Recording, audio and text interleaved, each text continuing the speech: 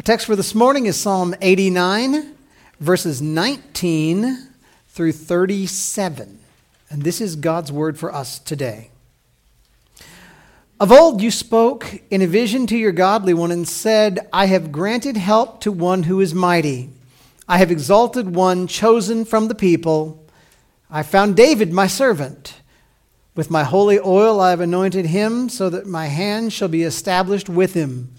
My arm also shall strengthen him. The enemy shall not outwit him. The wicked shall not humble him. I will crush his foes before him and strike down those who hate him. My faithfulness and my steadfast love shall be with him, and in my name shall his horn be exalted. I will set his hand on the sea and his right hand on the rivers. He shall cry to me, You are my Father, my God, and the rock of my salvation. And I will make him the firstborn, the highest of the kings of the earth. My steadfast love I will keep for him forever, and my covenant will stand firm for him. I will establish his offspring forever, and his throne as the days of the heavens. If his children forsake my law and do not walk according to my rules, if they violate my statutes and do not keep my commandments, then I will punish their transgressions with the rod and their iniquity with stripes. But I will not remove from him my steadfast love or be false to my faithfulness. I will not violate my covenant or alter the word that went forth from my lips. Once for all I have sworn by my holiness, I will not lie to David. His offspring will endure forever, his throne as long as the sun before me.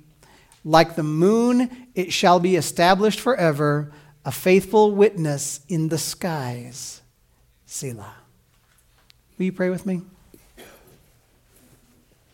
Father, we say thank you. Thank you for your word. Thank you for your covenant promises. Lord, we want this day to rightly, properly magnify you. We want to know you. We want to glorify you. Help us do that, even as we see your story and your covenant and the great fulfillments of your promise. And we pray it all in Jesus' name. Amen. You guys can be seated.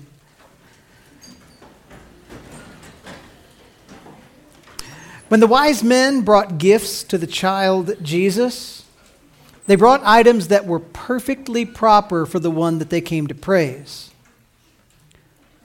Did they know? Did the wise men know that frankincense, a perfume used in offerings to God, was a right gift for a child who is God with us? Or did they know that myrrh, which is a perfume used sometimes to prepare a body for burial, that was proper for the one who would die as a sacrifice to pay the price for our rebellion against the Lord? I don't know. But I know, without question, that those men knew they were bringing gold as a proper gift to a new king. Well, last week we began a three-part look at Psalm 89. And in the first 18 verses of the psalm, we found many reasons to praise God. We saw that God is faithful. We saw that God is over all of creation. He's mighty, he's holy, he's worthy of praise. And we marveled at the fact that in this season, we celebrate that Jesus is God with us, God in the flesh, God come to earth. All of the praise befitting God in verses 1 through 18 of Psalm 89 is right praise for the Lord Jesus. And all that praise should cause us to worship him in a unique way this Christmas season. Well, this morning we're going to go further in Psalm 89. As we look at the middle of the psalm, we'll see the focus shift from the praise of God and God's faithfulness to the promise of God and God's chosen king. In this, we'll find 4 key points. So if you're a note taker, make room. Point number 1, God establishes his chosen king. Point number one, God establishes his chosen king. Verses 19 through 21 read, "Of old you spoke in a vision to your godly one and said, I have granted help to one who is mighty. I have exalted one chosen from the people. I have found David, my servant. With my holy oil I have anointed him, so that my hand shall be established with him. My arm also shall strengthen him." In the introduction to this psalm, we read verses 1 through 4 last week. And here again, starting in verse 19, we see reference made to a king, a chosen one, a man named David. We need to remember the history of God's people if we're going to remember what this is all about. So mentally, we're going to go back to the beginning and try to tell the story moderately quickly, but hopefully in a way that we can all be sure that we understand. You know that God made everything, right? You with me on that? You know that God made people in his image. That we have a special responsibility to reflect the glory of God in the universe. And the people God made refused to follow God. Adam and Eve chose to follow the tricks of the devil. They chose to sin instead of living under the perfect kindness of God forever. And God could have killed Adam and Eve for their sin the moment they first even thought about it. But God's plan was bigger than to kill Adam and Eve. No. The sin of humanity, it did bring pain and hardship and death into the world, but God chose that he would show his kindness and mercy and grace. You see, because that had been God's plan from before creation. God made a promise that one day somebody was going to come into the world who would crush the devil, and the one to come is going to make things right between God and God's people. In Genesis chapter 3, verse 15, God speaking to the deceiving serpent said, "I will put enmity," that's hatred, "between you and the woman." Boy, isn't that true? How many of you ladies love snakes? And between your offspring and her offspring, he shall bruise your head and you shall bruise his heel. That may not sound like much of a promise if you don't know it, but that's the promise that somebody's coming to set this stuff right. Well, as God unfolded history, God chose one family to specially carry his promise of a Redeemer to come. God chose Abram, changed his name to Abraham, and said that the peoples of the world would be blessed through someone who came from Abraham's family line. Genesis chapter 12, verse 3 reads, "I will bless those who bless you, and him who dishonors you I will curse, and in you all the families of the earth shall be blessed." Well, the family of Abraham became the nation of Israel, a nation that had a special relationship with God. And as a people, Israel was going to have God's blessing so long as they lived in accord with God's commands. And the nation of Israel, God tells us, would eventually bring God's promised one into the world. Well, do you all want to guess whether Israel was good at following God as a nation? The people proved that left to ourselves, we almost always choose to do what dishonors God. And one sign of Israel's rebellion against God was they demanded that God give them a king. God had been leading the nation. God had been speaking to the people through prophets like Moses. But the people didn't want to follow God. They wanted a king that they could see so they could look like all the nations around them. You can read 1 Samuel chapter 8 for that story. Well, the first king that the nation got was a man named Saul, a man after the hearts of the people. Now, you guys know, don't you, that if the people choose their leader, they always pick a really good one, right? What? Well, Saul looked good. He was tall, He was handsome, but he lacked character. But the second king of Israel, he was a man after God's own heart. No, David wasn't perfect, but he was chosen by God, and he had a genuine desire to please God. And part of David's desire to please God was expressed in David's desire to build a temple for God. David didn't like the fact that David had a palace to live in, but the worship of God was taking place in a tent.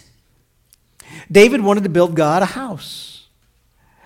Well, God told David through Nathan the prophet that David would not be the one to build the house for God. David's desire was good, but this wasn't David's job. But Nathan also told David that God had a plan for David's family, for David's house, that was really quite special. And we read of that plan in 2 Samuel chapter 7.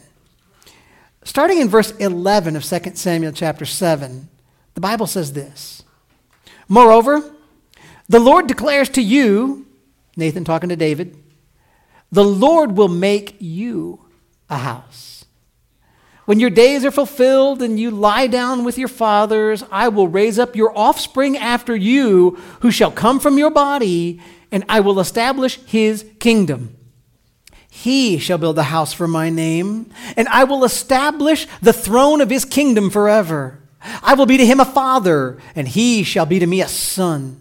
When he commits iniquity, I will discipline him with the rod of men, with the stripes of the sons of men. But my steadfast love will not depart from him, as I took it from Saul, whom I put away from before me. And your house and your kingdom shall be made sure forever before me. Your throne shall be established forever." There are two really big promises in those verses, in those words to David from God. David's son is going to be the one who builds the temple for God. God's going to establish a kingdom through David and through David's son. And like God's promise to the nation of Israel as a whole, if David's son follows God, he and the nation are going to be blessed. But if David's son does not follow God, there's going to be pain in the nation. Then in verse 16, we see that God also promises that David's kingdom, that his kingship, is going to be established forever. God is promising that he's going to set up the throne of David's family in such a way that somebody's going to rule on that throne forever. It's never going to completely fall. It's never going to completely fade away. There will be a king on that throne. So keep this in mind. God promised a person to come into the world to crush the devil and be a blessing to all the nations of the world. And God has promised that he will send a king into the world who will establish and reign on the throne of David forever. Well, verses 19 through 21 of the psalm we started to read here today, they remind us that God chose David as a special king and a special kingly family. God raised up David from the common people of Israel, and God sat David on the throne of Israel in great strength. God anointed David, and God says he showed his strength in David. Psalm 89 verses 22 to 25 reads, "The enemy shall not outwit him. The wicked shall not humble him. I will crush his foes before him and strike down those who hate him. My faithfulness and my steadfast love shall be with him, and in my name shall his horn be exalted. I will set his hand on the sea and his right hand on the rivers." And those lines, you guys get it, right? Those show us how much God established David's family. Right? God gave David military strength. Enemies did not conquer David. Instead, God used David as his own servant to establish the nation from the sea to the rivers and everywhere in between. So we see God has made and kept some basic king and kingdom promises in and through David. But we've got to keep going to see something more significant. Yes, God established his chosen king. But point 2 tells us God exalts his chosen king. God exalts his chosen king. Stay with me in the story, okay? 26, he shall cry to me, you are my Father, my God, and the rock of my salvation. And I will make him the firstborn, the highest of the kings of the earth. My steadfast love I will keep for him forever, and my covenant will stand firm for him. The relationship between King David and his God, it goes deeper than just having David as a political leader. We can see that in the language of these verses, right? God calls David not just a king, but a son. David calls God not just a deity, but his father.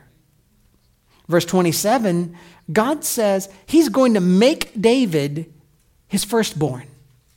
What in the world does that mean? God's not making David the first human being ever born, right? That's kind of already been done. Neither is God making David the first human being to be adopted into the family of God. What God's doing is giving David special position. In Old Testament times, if you know the stories, families put high value on the firstborn son. As the thirdborn son in my family, I feel like this was inappropriate. But it's okay, my mom still likes me best. Well, the firstborn son had the job to carry the family name. No matter what the rest of the family did, the firstborn son had to keep track of the family name and be the one who keeps heading that family. Of all the children, though, the firstborn son, he would become the leader. He would also receive double the inheritance of any other son in the family. That's the part I think is inappropriate myself. Now, David being called the firstborn, though, this is God setting David in a special position of privilege in the world. God is blessing David with a tremendous responsibility and a great big reward. David gets to be called the firstborn son, the son with the right to carry on the name and the kingdom of God. And in verse 28, God reiterates the promise to David. God's steadfast love, his hesed, his never-ending covenant love is never, ever going to be removed from David. God's covenant promise is going to stand in David's family forever. God is going to set a descendant of David's on the throne forever. Now, it would be possible to read this if you didn't know the story and leap to a faulty conclusion. For example, if you read this, you would think, man, maybe David's going to live forever and be the king. But that wasn't the case. Even in the promise to David, it says, when you lay down with your fathers, he was going to die. And he did. Or you might think, well, maybe David's son, Solomon, and all the succeeding kings from David, maybe they're all going to follow God and they're going to rule without incident perfectly forever. But that too is not what happened. And God speaks to what's going to happen in the next section. So, point number 3 now. God keeps his covenant with his chosen king. God keeps his covenant. He establishes his chosen king. He exalts his chosen king. He keeps his covenant with his chosen king. Verse 29 says, I will establish his offspring forever, and his throne as the days of the heavens. There's the promise again, right? God is going to establish this throne, this kingdom forever. So long as the heavens and the earth exist, this kingdom is going to exist. Offspring of David, a descended king of David, is going to rule forever. Then verse 30, though, starts saying this way. If his children forsake my law and do not walk according to my rules, if they violate my statutes and do not keep my commandments, then I will punish their transgression with the rod and their iniquity with stripes. Does that feel weird to you in the light of what we've just been reading? I mean, you'd think after all the stuff God just promised, these concepts would be impossible to get to. How could a descendant of David's rebel against God? That doesn't make any sense. How could one of these men forsake the ways of the Lord and earn for themselves judgment? Well, God's absolutely clear. If somebody, Solomon, Rehoboam, any of the line to come, if they turn against God, there's going to be judgment. There's going to be chastening. There's going to be hardship. So future kings from David's line are not allowed to rest on their laurels. They're called on God to obey the word of God. They're called on God to keep the law of God. They were to govern the nation in righteousness. And if they ever failed to do so, God is going to bring the thunder. And it sounds very much like the middle of the promise that God made to David in 2 Samuel 7. If he disobeys, I'm going to chasten him. But then 33 and 34 of Psalm 89 read, But I will not remove from him my steadfast love or be false to my faithfulness. I will not violate my covenant or alter the word that went forth from my lips. God says, even if I've got to judge the children of David, I'm going to be faithful. God's never going to alter the promise he made to David. God is never going to change his mind. God is faithful. You know what that means? God can never be false. God, this may sound self-evident, but God will always do what is godly. God will always be exactly what God is. God will always be holy and always be true. I don't know that I feel like your hearts are amazed enough by that. How consistent are you? Have you ever gotten up one day and just been a jerk and known it? Has your spouse ever gotten up one day and just been a jerk and you needed to let them know it? And you know that that's not consistently what they are, right? But still, there's something about them that you're like, okay, you're not being you today. God never has a millisecond of inconsistency. Well, then 35 to 37 reads, Once for all I have sworn by my holiness, I will not lie to David. His offspring shall endure forever. His throne as long as the sun before me. Like the moon it shall be established forever, a faithful witness in the skies, Selah. So look at how firmly God swears here. God looks for something to swear by. Now, if you're going to swear, you always swear by the highest thing you can get hold of, right? Well, God does. God swears by himself. God swears by his own holiness. God will never lie. David is going to have enduring offspring. David is going to have a throne that endures forever. God compares the establishment of David's throne to the establishment of the sun and the moon. As the heavenly bodies are permanent fixtures in our sky, so too is David's throne going to be a permanent fixture. You might as well imagine the sun stopping existing, as well as you could imagine the throne of David not having a descendant on it forever. Okay, would you all agree that sounds like a big promise? I mean, we've been storytelling all message long so far, right? And you guys feel there's a big promise. God establishes his chosen king. He picks David. God exalts his chosen king, making David a son, giving him the right of the firstborn king. God keeps his covenant with his chosen king. God's never going to let the covenant die. Even when David's children rebel, even when they earn judgment from God, the Lord is not going to let the covenant with David die. There's going to be a king come from David's family to rule forever. Which, by the way, and again, I'm risking an illustration, not in my notes, which is always dangerous, but isn't this the story of every good, huge story that's ever been told? Lord of the Rings fans? The return of the king, who's, we don't know how, but there's going to be a king come back and he's going to bring victory and healing. Story after story after story establishes somebody to stand forever and make right what's wrong. If we tie everything we've heard back to the big story of the Bible, which we started telling at the beginning, we see some very important truths. God promised Abraham, I'm going to give you a nation. But in that promise, there were conditional and unconditional parts, right?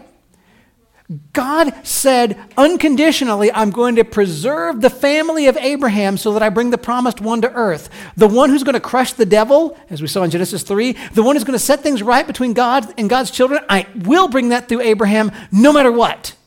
But the nation that comes from Abraham is also going to face the judgment of God if they refuse to follow God and his ways. Both are true. Very similarly, what did God promise David? A promised king is coming from your family line. God will unconditionally bring about in the family this promised king. And that king's kingdom is going to last forever. But at the same time, if the descendants of David refuse to obey the Lord and God's commands, they are going to face the chastening of God. What we know, what makes this all super important, what makes this worth most of a sermon, is that the promised rescuer from the line of Abraham is the same as the promised king to come through the line of David. The one who is going to crush the head of the devil, the one who sets things right with God and man, that is the one descended through Abraham, Isaac, Jacob, Judah, and David. And it's through that descendant of Abraham and David that all the nations of the earth are going to be blessed. And you guys know, don't you, that the Word of God points us to the coming of that king, that promised one. Listen to just one passage of the Old Testament that talks about it. Isaiah 9, 6 and 7 reads, "For to us a child is born." How much promise has been about a child coming? "To us a son is given." How much son language have we already seen? "And the government shall be upon his shoulder. And his name shall be called Wonderful Counselor, Mighty God, Everlasting Father, Prince of Peace. Of the increase of his government and of peace there will be no end." Where? "On the throne of David and over his kingdom, to establish it and to uphold it with justice and with righteousness from this time forth and forevermore. The zeal of the Lord of hosts will do this." Isaiah says there's a promised king coming. And what a joy is it going to be when this king reigns. He's going to be the promised son. He's the firstborn, like David. He's going to govern and govern rightly. Can you imagine a world in which the ruler is actually righteous? There's going to be no conspiracy, no hearings into campaign fraud, no nasty tweets, no backroom dealings, no using evil organizations to gain political clout. There's not going to be any compromising of righteousness to get votes. There will be a ruler over the whole world who is right in every way. And the one to reign is going to be a wonderful counselor, perfect in his wisdom. He's going to be the mighty God. He's going to be a father to the nations. He's going to be the Prince of Peace. His kingdom is going to have no end to its expanse. He's going to rule over nations, not just the nation of Israel. He's going to rule over all the nations. And God set David's hands on the river and the sea. Yeah, but the king to come is going to reign over even more. The king to come is going to rule on David's throne over the whole globe, and it's going to last forever, just like God promised David. And you've got to get all this so that you can see what's glorious in the final point. You have to see the promise. You have to know that God promised a rescuer. You have to know that God promised a king to come. You have to know that God made a promise that for 1,000 years after David looked unfulfilled and impossible to fulfill. Point number 4, Jesus is the King of Kings. Jesus is the King of Kings. All the hope of the world rests on one promise. God promised a person to come who would crush the devil. God promised a person to come who would rule on the throne of King David. God promised that this one to come will rule over the entire world forever, reigning in righteousness. And now I just want you to hear some familiar words about the Lord Jesus. We can't unpack them all. Matthew 1 verse 1 says, it is the book of the genealogy of Jesus Christ, the son of David, the son of Abraham. Do you not hear how significant that sounds? Matthew says Jesus is the son of David and he's the son of Abraham. He fits every part of the profile of the promised one. Or Luke 1, 26 through 38. We've heard that already this morning. In the 6th month, the angel Gabriel was sent from God to a city of Galilee named Nazareth to a virgin betrothed to a man whose name was Joseph of the house of David. And the virgin's name was Mary. And he, the angel, came to her and said, "Greetings, O favored one, the Lord is with you." She was greatly troubled at this saying and tried to discern what sort of greeting this might be. And the angel said to her, "Do not be afraid, Mary, for you have found favor with God. And behold, you will conceive in your womb and bear a son, and you shall call his name Jesus. He will be great and will be called the Son of the Most High. And the Lord God will give to him the throne of his father David. And he will reign over the house of Jacob forever. And of his kingdom there will be no end." Mary said to the angel, "How will this be, since I'm a virgin?" And the angel answered her, "The Holy Spirit will come upon you, and the power of the Most High will overshadow you. Therefore the child to be born will be called Holy, the Son of God. And behold, your relative Elizabeth in her old age has also conceived a son, and this is the 6th month with her who was called barren, for nothing will be impossible with God." And Mary said, "Behold, I am the servant of the Lord. Let it be to me according to your word." And the angel departed from her. Did you hear all of that? How many promises rang in your ears? How much of the old story was ringing? Jesus is going to have the throne of his father, David. Jesus is going to reign over Israel forever. There's going to be no end to his kingdom. This is just like what God promised David so many years before. He is the king who has been promised. He is the true Son of God. He's not made the firstborn. He is the true Son of God. Colossians chapter 1, verses 15 to 20. We read this morning as well. He, Jesus, is the image of the invisible God, the firstborn of all creation. For by him all things were created in heaven and on earth, visible and invisible, whether thrones or dominions or rulers or authorities. All things were created through him and for him. And he is before all things, and in him all things hold together. And he is the head of the body, the church. He is the beginning, the firstborn from the dead, that in everything he might be preeminent. For in him all the fullness of God was pleased to dwell, and through him to reconcile to himself all things, whether on earth or in heaven, making peace by the blood of his cross. Jesus is God with us. We learned that last week. And Jesus is the firstborn of all creation, the firstborn over all creation. Listen, that does not mean Jesus is part of creation. Jesus is not a creature. God said he would make David be his firstborn. Now we see that Jesus is the one who actually holds the ultimate right of the firstborn. He holds the right of preeminence. He holds the right of being the number one over all of creation. Everything that exists does so by Jesus' power and for Jesus' glory. Everything that exists is by Jesus and for Jesus. And one last thought.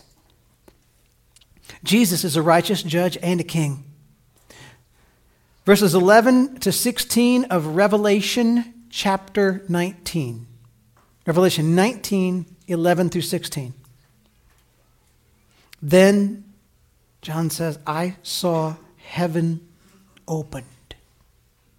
And behold, a white horse. The one sitting on it is called Faithful and True. And in righteousness he judges and makes war. His eyes are like a flame of fire. And on his head are many diadems.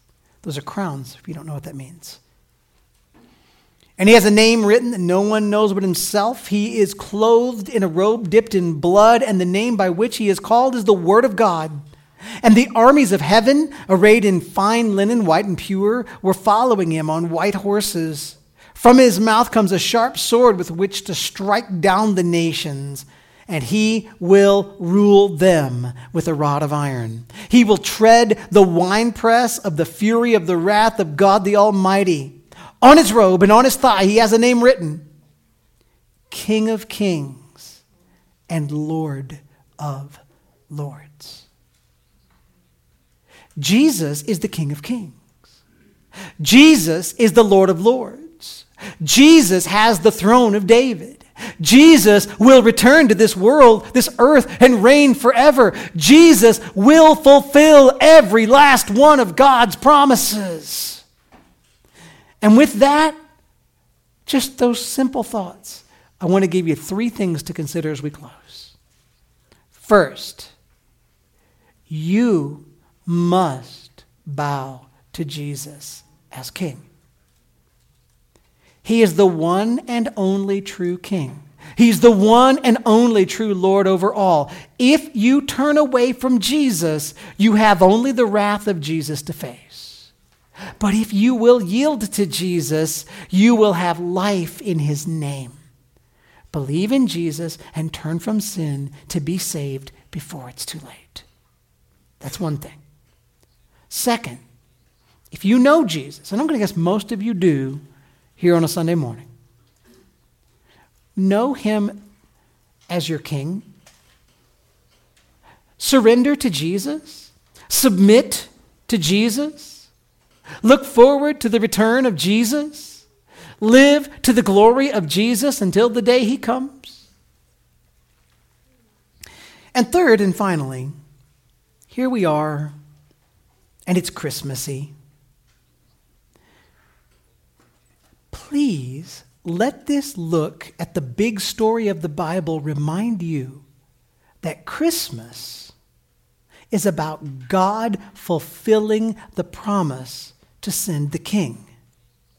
Jesus, God with us, King of Kings, came to earth as a human being to save our souls. So this season, sing about him coming, the King of Kings. Celebrate his coming.